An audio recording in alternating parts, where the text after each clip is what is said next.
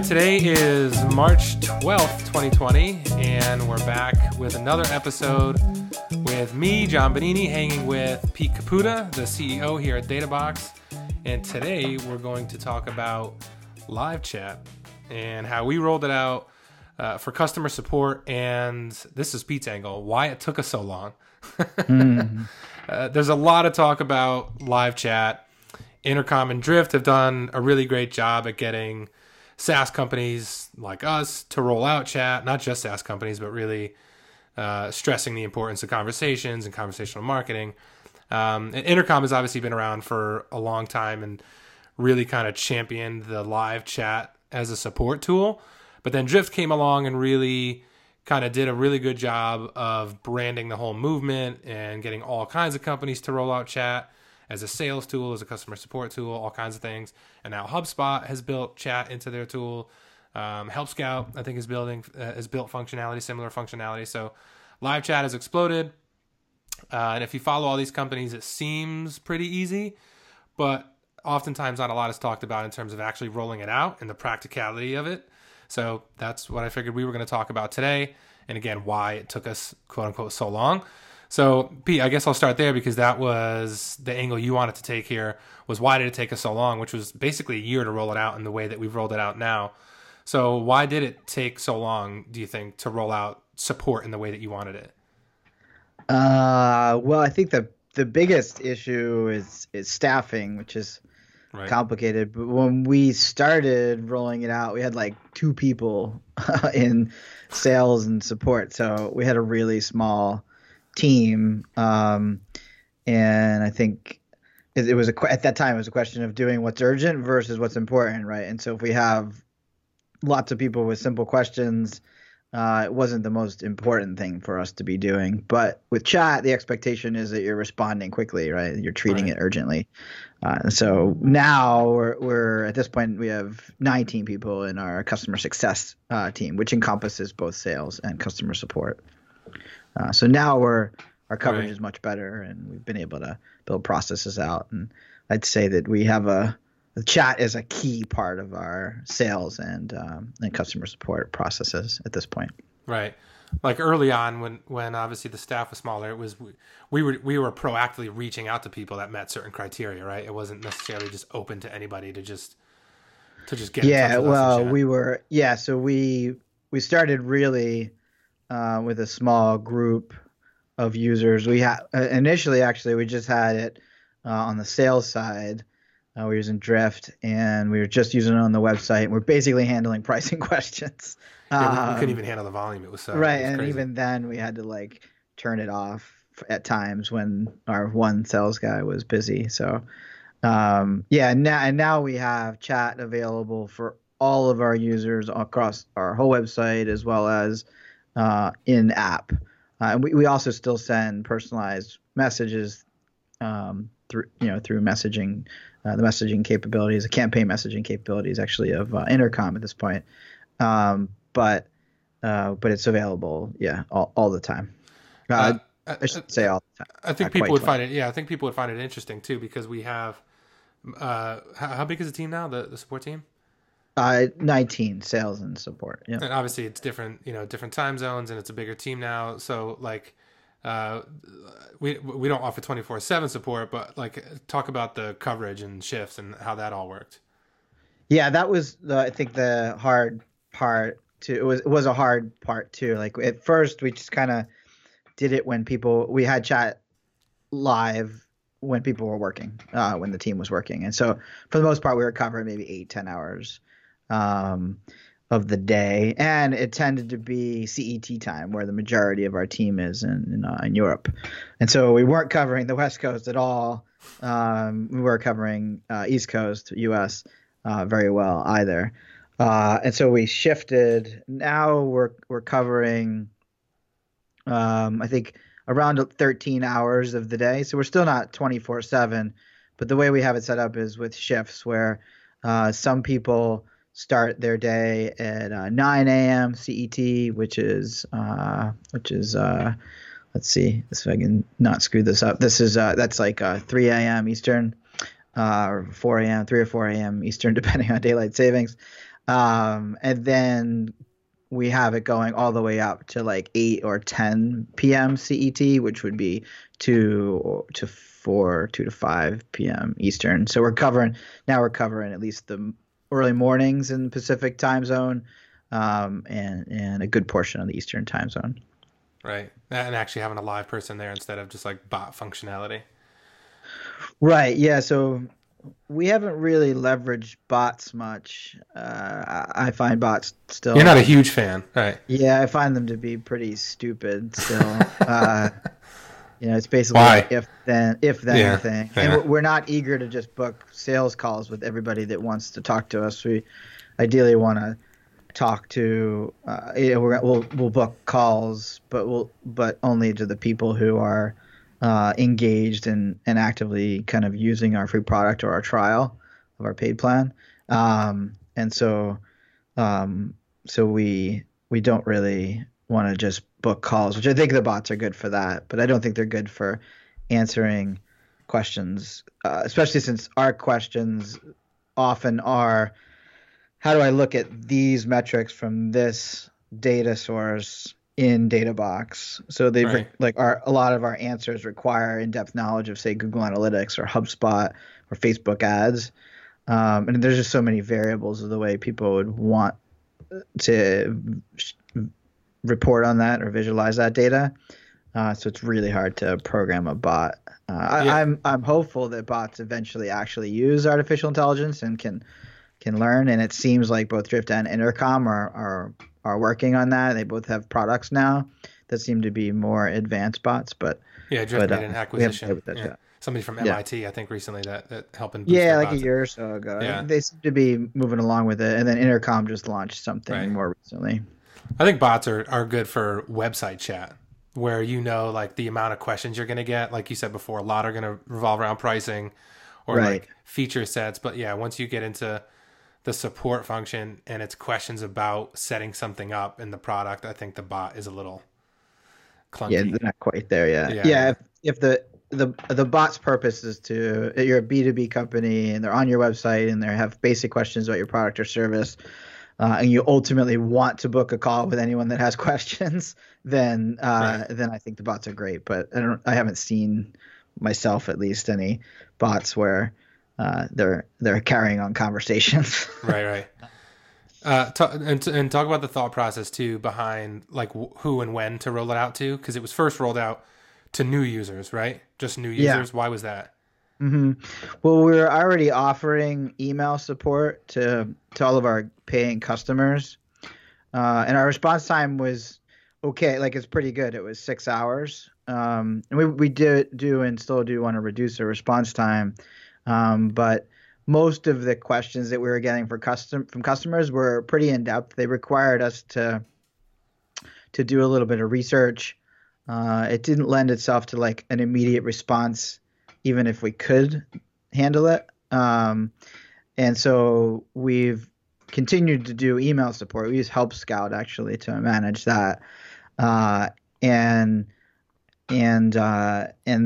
that's been key. Help Scout kind of lets us have different folders and teams and escalate. We can have workflow assignments. I think a lot of the capabilities of Help Scout are in chat, but what it comes down to is just the email gives us kind of the time to do the research we need to do, respond longer. It kind of forces, I think, our customer a little bit to be a little more thoughtful about what questions they ask and how much information they share when they ask the question, so that we can go and do the research and figure out an answer to their question. So we started with customers. I'm sorry. So when we started chat, we didn't start with customers. We actually started with new users, free users, or trial users, and we started there. We also, their questions were are a lot simpler, a lot more straightforward. We can actually rely a lot on our knowledge base, our documentation, also managed via Help Scout, but we can send them links to our documentation. And we were able to take more newer employees, which is really all we had to work with.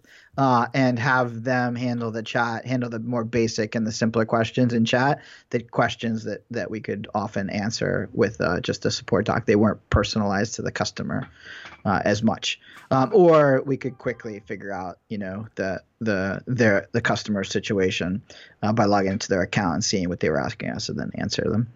So we started with free users, free trial. Then we rolled it out to newer users, rationalizing that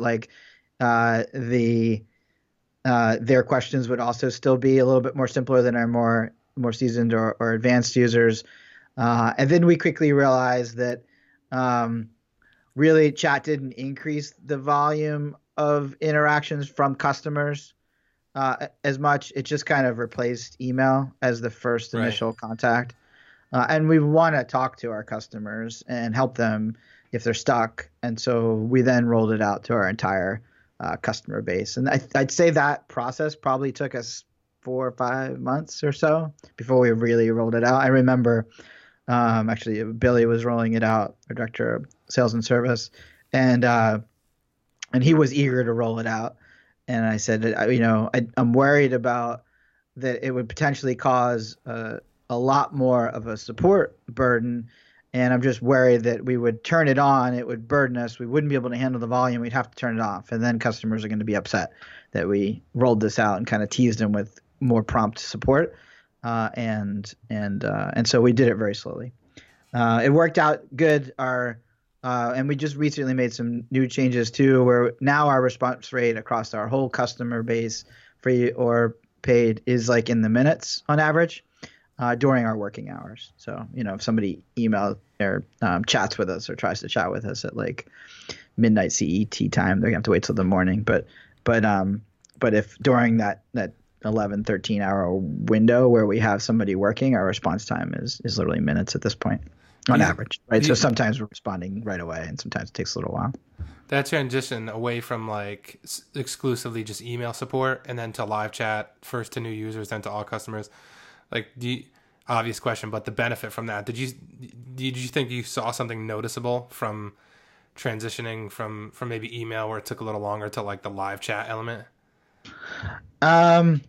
Saw a benefit to us or the customers? Yeah, like whether it was adoption or paid conversion rates or higher NPS, just like the benefit of offering the live chat. On the sales side, it took us a little while, but what we got good at is identifying the people who are fairly likely to buy or have a higher likelihood of buying, because they're asking a bunch of questions, they're asking good questions, they're asking questions related to integrations like data sources and features that we know are valuable and will provide them a lot of value. And so we got good at kind of figuring that out and then offering a call to them so that we could get deeper into what they're trying to set up in the product and literally either help them or at least point them in the right direction so they can do it themselves more efficiently. So I'd say, and we could measure that, right? We could measure the number of meetings and deals created. And so that went up. I'd say over time, the proportion of new customers who we talked to over a Zoom call before they bought also went up. For those that don't know our business, like literally 2/3 of our customers don't talk to us over the phone before they buy. But before that was actually a bigger portion. A little different than your old gig, right? Yeah. Right. Yeah, my old gig, we talked to everybody for usually an hour at least, maybe sometimes 3 or 4 at max. But yeah, the quite different. So, but it's good when we can talk to somebody before they buy. Yeah. We are very generous, I think, with offering both a free product that has a lot of capabilities in it where they can test a lot of our features, and then a free trial where they can really connect a lot of different data sources, build a bunch of dashboards, look at a lot of, explore our product fully. But we still run into people that, buy without really fully setting it up. And so if we talk to people, we know that we have a better chance of getting them set up and ultimately getting value out of our product in the long term. What goes into knowing, like you mentioned, we started understanding basically the questions that people would ask that would make them maybe a a better fit for a user? Just for people listening, whether it's another SaaS company or an agency or any sort of service business, like what do you think goes into understanding that? Obviously, an understanding of your customer, but you're seeing tons of different questions. Like, what goes into really being able to prioritize and know, like, all right, these people, these users are a better fit? Is it just like the extensiveness of their questions, like how deep they are into your product, or like how did we go about understanding, like, all right, these are the questions right here that, because for us that could be a million things, right? We have over 70 integrations. Like, how do you narrow that down? Yeah. Well, I think the fact that they're actually asking a question is a good signal, first of all. Right. We get like 4,500 plus signups, you know the exact number, but 4,500 plus signups a month. We have chats, conversations with about 2,500 chat or email conversations, about 2,500 individual users per month. So a good portion of the people signing up just never talk to us. Is that new people? 2,500 new, or is that just 25? No, it's 2,500 total conversations. Actually, could be there could be people with multiple conversations, chats, and emails. So yeah. Anyway. The short version of that is we talk to just a fraction of the people who sign up for a product. So I'd say that's the first thing, and then as you know, depending on what data sources they're actually connecting, that's a good signal for us. So if somebody's connecting, say, HubSpot and Facebook ads or Google ads, those are really good indications that they're serious about their marketing performance and improving it, or reporting Google on. Analytics is what, just kind of table stakes? What's that? Like if they connect just GA, like that's kind of just table stakes. It's our most popular integration. Yeah. So if they only connect that, it's sometimes just they're just testing or curious. Yeah. We actually just had a call or reviewed a call with a customer prospect that had like 12 GA accounts and 12 Google Search Console accounts and 1 Ahrefs account. And they basically said, I can't afford your product. What can you do for me? And we're like, I don't think you're a good fit. If all you're using is free, if all they're using is free tools, and we'll have people that like just connect a few social accounts, they can just use our free product. Right. So they're not the best fit. So that's one of them. And then it's the depth of their questions. I think, as you know, a good portion of our customers are marketing agencies. And so if they start asking questions around how do I get a report that I can send once a month, or how would you recommend I report my data, or hey, I'm trying to report on these specific metrics, and they can actually tell us what they want, what they are, or they might be stuck and say, hey, I'm trying to report on this metric, how can I do it? Those are good questions, right? Those people are engaged, they actually have real business need, and they know enough about data to ask good questions and signal that they're going to be likely to actually need the product. Right. So. And we have like a pretty complex setup right now, right? Because it's not just new users now, it's free users. It's, we have people that are on a trial, that have a trial set up, paying customers, agency partners, and then we have multiple systems too, Intercom, and we mentioned Help Scout on the email side. So how is that all structured? Yeah. So we have a relatively complex system. I think the first thing I'd say is that and this might not be obvious to most people, is the knowledge base is actually really key. I think we would spend twice as much, probably 5 times as much time trying to explain things to people if we didn't have a good documentation in our knowledge base. And so we actually invested a lot in that kind of at the same time we started chat, realizing that we're basically we were explaining the same things over and over again, or might even be explaining things wrong to some people, because some parts of our product are pretty complicated even for our team members, our newer team members to wrap their head around. So I think that was a big thing. But yeah, we use Help Scout for both our knowledge base and our email ticketing system, and then we use Intercom for our chat, both on website and in-app. We've been using Intercom. We had Intercom for years, and we have all of our product usage data that's pumped into Intercom from Mixpanel. So that allows us to actually set up really flexible campaigns where we can send the right messages to users based on what stage in the life cycle they're in, whether they're brand new free user, whether they're a trial user, whether they're a paid user, also whether they're an agency or not an agency, as well as like what data sources they've connected, if they connected GA or HubSpot or others, what features they may or may not have used. I love the Intercom campaign features because it allows you to create a campaign of messages. And if you once you send if you schedule the in-app message to go and it doesn't get seen, you can then trigger an email automatically. So it's nice to have both email and chat in one nurturing sequence. Yeah, we're doing that on the product promotion side right now. Right, on the product promotion side, we also do that with the lifecycle stage nurturing. And then the other thing that I love that it does is you can set up a campaign where each message has its own send criteria. So instead of saying, hey, put people into this sequence of messages if they meet these criteria, you can say, put these people in the sequence of messages if they meet this criteria. And also, before you send that individual message, check to meet it. They also meet this other criteria that's important for that message. So it allows you to send, I think, set up to 30 messages in one campaign. And then, so somebody might only ever get 5 of those 30, right, but it's the 5 that are most relevant to them. So right, it's a nice way of dialing in. So we have that set up. That initiates a lot of chat conversations. I think it's close to 40 or 50% of the chat conversations are people responding to a message that we send, and then just the chat bubble being present gets where the user can initiate the chat. That's what starts the rest of them.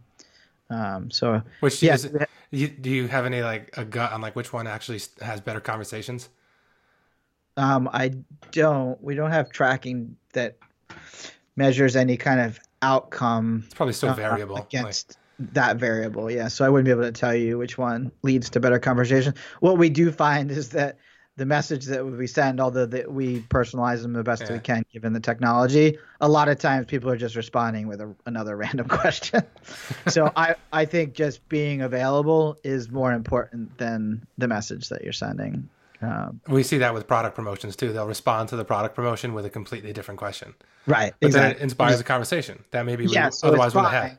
Right. We also get, complaints here and there and say, stop interrupting my usage of your product with your messages. Right? It's like, although it takes like literally a second to dismiss it. Right. We do get some people that are like livid over the fact that and we try to set it up so that they only ever receive one message per session, active session. So sometimes those messages might pile up if they don't dismiss them, but we try not to like hit them over the head with more than one message while they're trying to do something. Yeah, we have product promotions set up so they won't be sent any more frequent than 3 days apart. So they won't get hit with multiple ones in a day or consecutive days, whatever it is. Yep. So you were asking like what our setup is, and I don't know if you meant just the technology setup, but we also have a relatively it's simpler now, but a relatively complex setup of who handles what messages. I don't know if that's worth sharing. What do you think? Yeah. Why not? I mean, for people that have bigger teams or even smaller teams, like how do you route that? Yeah. So we have so the customer success team is broken into 2 teams: customer support and sales. The customer support team is actually much larger. If I do the math, it's I want to say it's closer to like 14 people. Yeah, I think 14, not including the leader of that, Emil, who runs customer support. And then we have 4 people doing sales, and then we have some other people in unique roles. So that's the high level. Within the customer support, those 14 or so people, we actually have 3 levels of support. So level 1 support, their job is to answer any question that they are capable of answering, but they tend to be the simpler questions. They tend to be more of the questions from prospects or trial users, but they also do answer questions from customers if they can. And their job is to kind of be as responsive. They do a relatively high volume of chat conversations. Depending on the complexity, could be from 10 to 30 per day or something like that. And then we have a level 2 support team. That's a much smaller team. So the level 1 team is like 7 people. They also tend to be our newer people. We figured that we found that that's like a good training ground for newer people. But then we have some more senior people on a level 2 support team. It's 3 people. And those 3 people tend to handle things that don't require any technical investigation, but are more complex questions that do require some level of research, where we have to look maybe into the customer's account and figure out, what they're trying to do, what they've done. We might have to record a quick video to show them how to do something, or write a more in-depth answer to a question or confusion that they have. And then finally, we have a level 3 support team. These are our most technical support team members. They know how to write SQL for users that are using a SQL database connection. They're experts at manipulating data in a spreadsheet if needed. They also know our systems intimately, which are pretty complicated. So they can like investigate when the last time we might have fetched specific data, what that fetch looked like, if there are any errors in the API when we called the data from a third-party API provider. Like if we called the data from, say, Google Analytics, they would be able to see if there was an error on Google's side. Like there's a lot of things that they can investigate. They also work really closely with our engineering team. And so oftentimes we even have engineers taking a look at customer questions or customer support issues. And so that's the support side. On the sales side, and I should also say account management side, because we kind of have people that are straddling those worlds, and as well as one person dedicated fully to account management stuff. And so they spend much more of their day on phone calls, either in a trial when somebody's in a trial and needs more help evaluating, or if somebody decides they want to pay for services from us to help with onboarding, and things like that. So they're in chat, but not extremely often. The times when they go into chat is to see like the history of the communications we might have had with someone, and they'll look both in Help Scout and Intercom for that. And then also they'll often help somebody, help a more junior member of our team. Both level 2 and 3 support, as well as our sales team, will jump in to a chat if the level 1 person needs help explaining something or something like that. And so, yeah, we have a pretty complex system there. So everybody's got to know how to use chat. Sophisticated, yeah. Yeah. So what's next? Like, how does it grow and how does it like evolve from here, do you think? Yeah. So, well, we're building out the team. I think that's probably the biggest one. We ultimately want to have 24/7 support. The only way we'll do that is if we probably need at least another 10 people, and those people need to be in different time zones.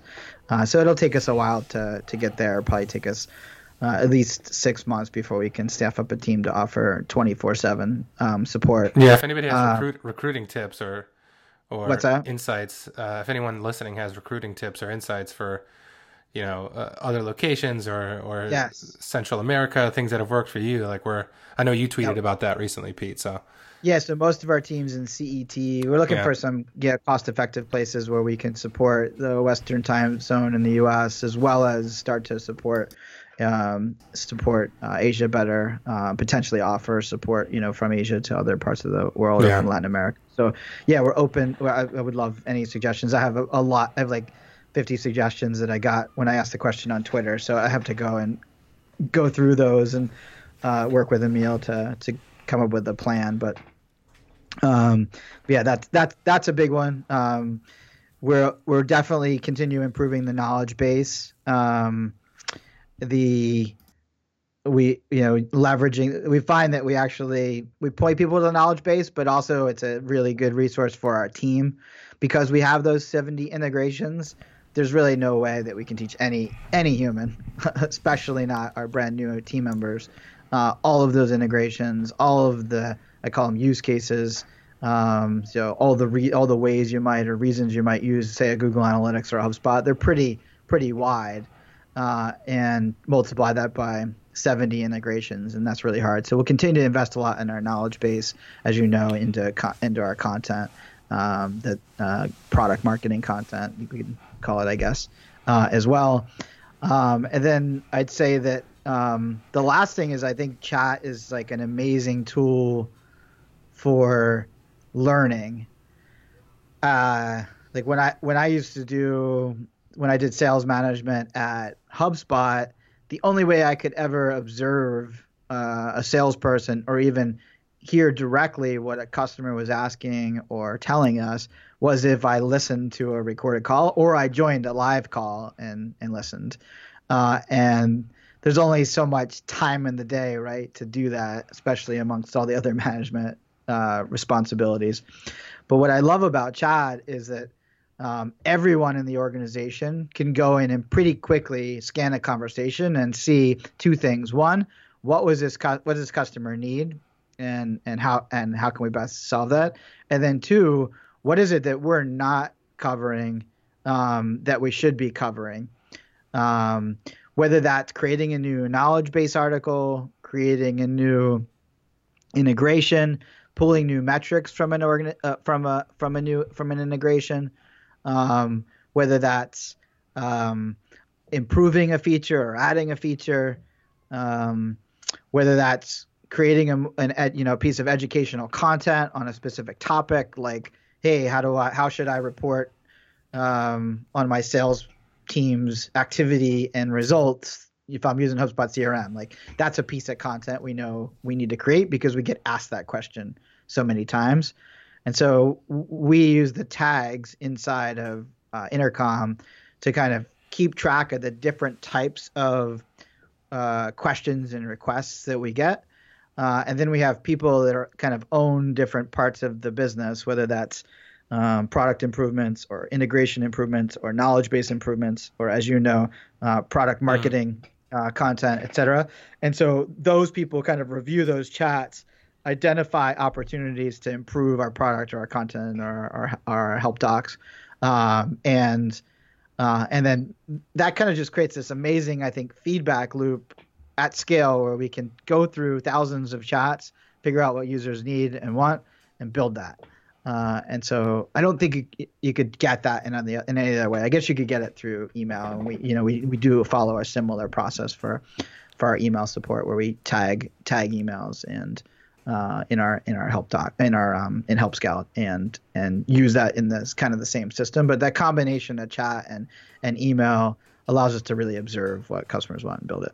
Yeah, I love it from a marketing perspective too. Like, it allows our team to be able to go in and develop use case ideas, and we have a process, or we're developing a process now that allows us to be able to surface those, and, like you were saying, turn them into knowledge base articles, turn them into product use cases, turn them into videos, and like you said, yeah, I mean, I in the past I've worked at companies where we used Help Scout in a similar way, but it was a little harder to do, like digging through emails, and you could flag, categorize and tag emails a certain way that you could do something similar, but I just find that it's easier with live chats. Like I think live chat allows you to get, if I had to compare like phone calls to live chat to email, live chat allows you to get a high volume of immediate interaction. So I think you get more nuance to somebody's struggles in the product by having a chat, because the way they ask that first question signals what they do or don't know. Yeah. It also allows you to ask follow-up questions very quickly, point them to resources very quickly, and just get more nuance out of them. And whereas I think with email, first of all, it takes maybe days, especially with time zone differences, to get to the root of it. And you don't always, they're taking a lot more time to maybe communicate, and you're taking a lot more time to prepare the communication. So you don't really see what they're missing, right? Because they're spending their time to communicate better. And so I think chat gives you that. It also just, I think, gets more. We did over time, as we shifted from purely email to email and chat support, we do now get a lot more interactions. Even though I think it just kind of shifted to some degree, the overall number of interactions we have with customers is higher. I will say though that nothing really replaces a phone conversation with someone especially with a Zoom call where you can actually share screens, show people things directly. And so I still listen to at least one call per week, and I stay really close to our sales team who does Zoom calls. I'm constantly asking them, what they're seeing, and I use them and those calls to kind of validate the bigger decisions we have to make around which improvements we want to prioritize. So I think it's I wouldn't say that it's just chat, but chat is certainly a huge way to remove a lot of friction in getting feedback from customers. That was good. I mean, this was good. This was that's it in a nutshell, right? That's all. That's why it took us a year. That's why it took us a year. I think, any company could easily throw chat on their website and start capturing a few more leads and connecting live to a few prospects. I'd encourage anybody to do that. The initial price point of all these tools is pretty low, but I think to really use it to transform how you do product management, how you do your marketing, and what marketing you do, how you improve your product, how you improve your internal processes, that takes time. You got to staff up, you got to train people, you got to create processes around it. Got to build different teams that handle different things, figure out handoff processes. There's a lot to it to make it work. Build up our knowledge base. It's one of the biggest things I've learned working with you is the thoughtfulness behind process and why that's important to nail that first. Because I've been guilty in the past of even early on at DataBox, but in past jobs of just that excitement and that bias to action and just doing stuff, and then you don't really have. You don't really have the strategy behind it or the process behind it. And then it usually dies out because there's not a process to support it. And so, I appreciate that approach. You've also gotten, if we're exchanging compliments, you've also gotten very good at it. I'd say you're as far as coming up with processes, prioritizing the creation of processes, tweaking your processes, documenting them, sharing them, sticking to them. That's because you're a tough crowd. When you edited them early on, it was all right, I don't want to hear anything from Pete, so I got to make this thing as exhaustive as possible. Well, I tweeted the other day. You probably saw it. I got way more attention than I thought, but I said something like, if you don't want to be micromanaged, get good at creating and documenting processes, setting goals and deadlines, and project planning. And so that blew up. That was a good one. Maybe that'll be another podcast episode. So don't start doing chat unless you have a project plan and thought through your processes, all that other stuff. And obviously there's projects that go around it, like building up a knowledge base or building up content that can be used in chat, thinking through your life cycle stages and what messages you want to send, all that stuff.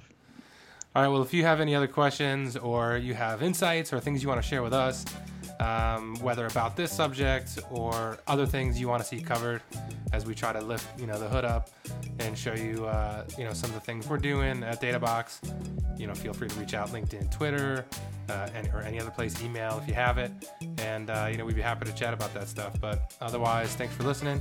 Pete, thanks for sharing everything about our live chat process and how it's worked this whole past year. No, it was fun. It was good to chat about it.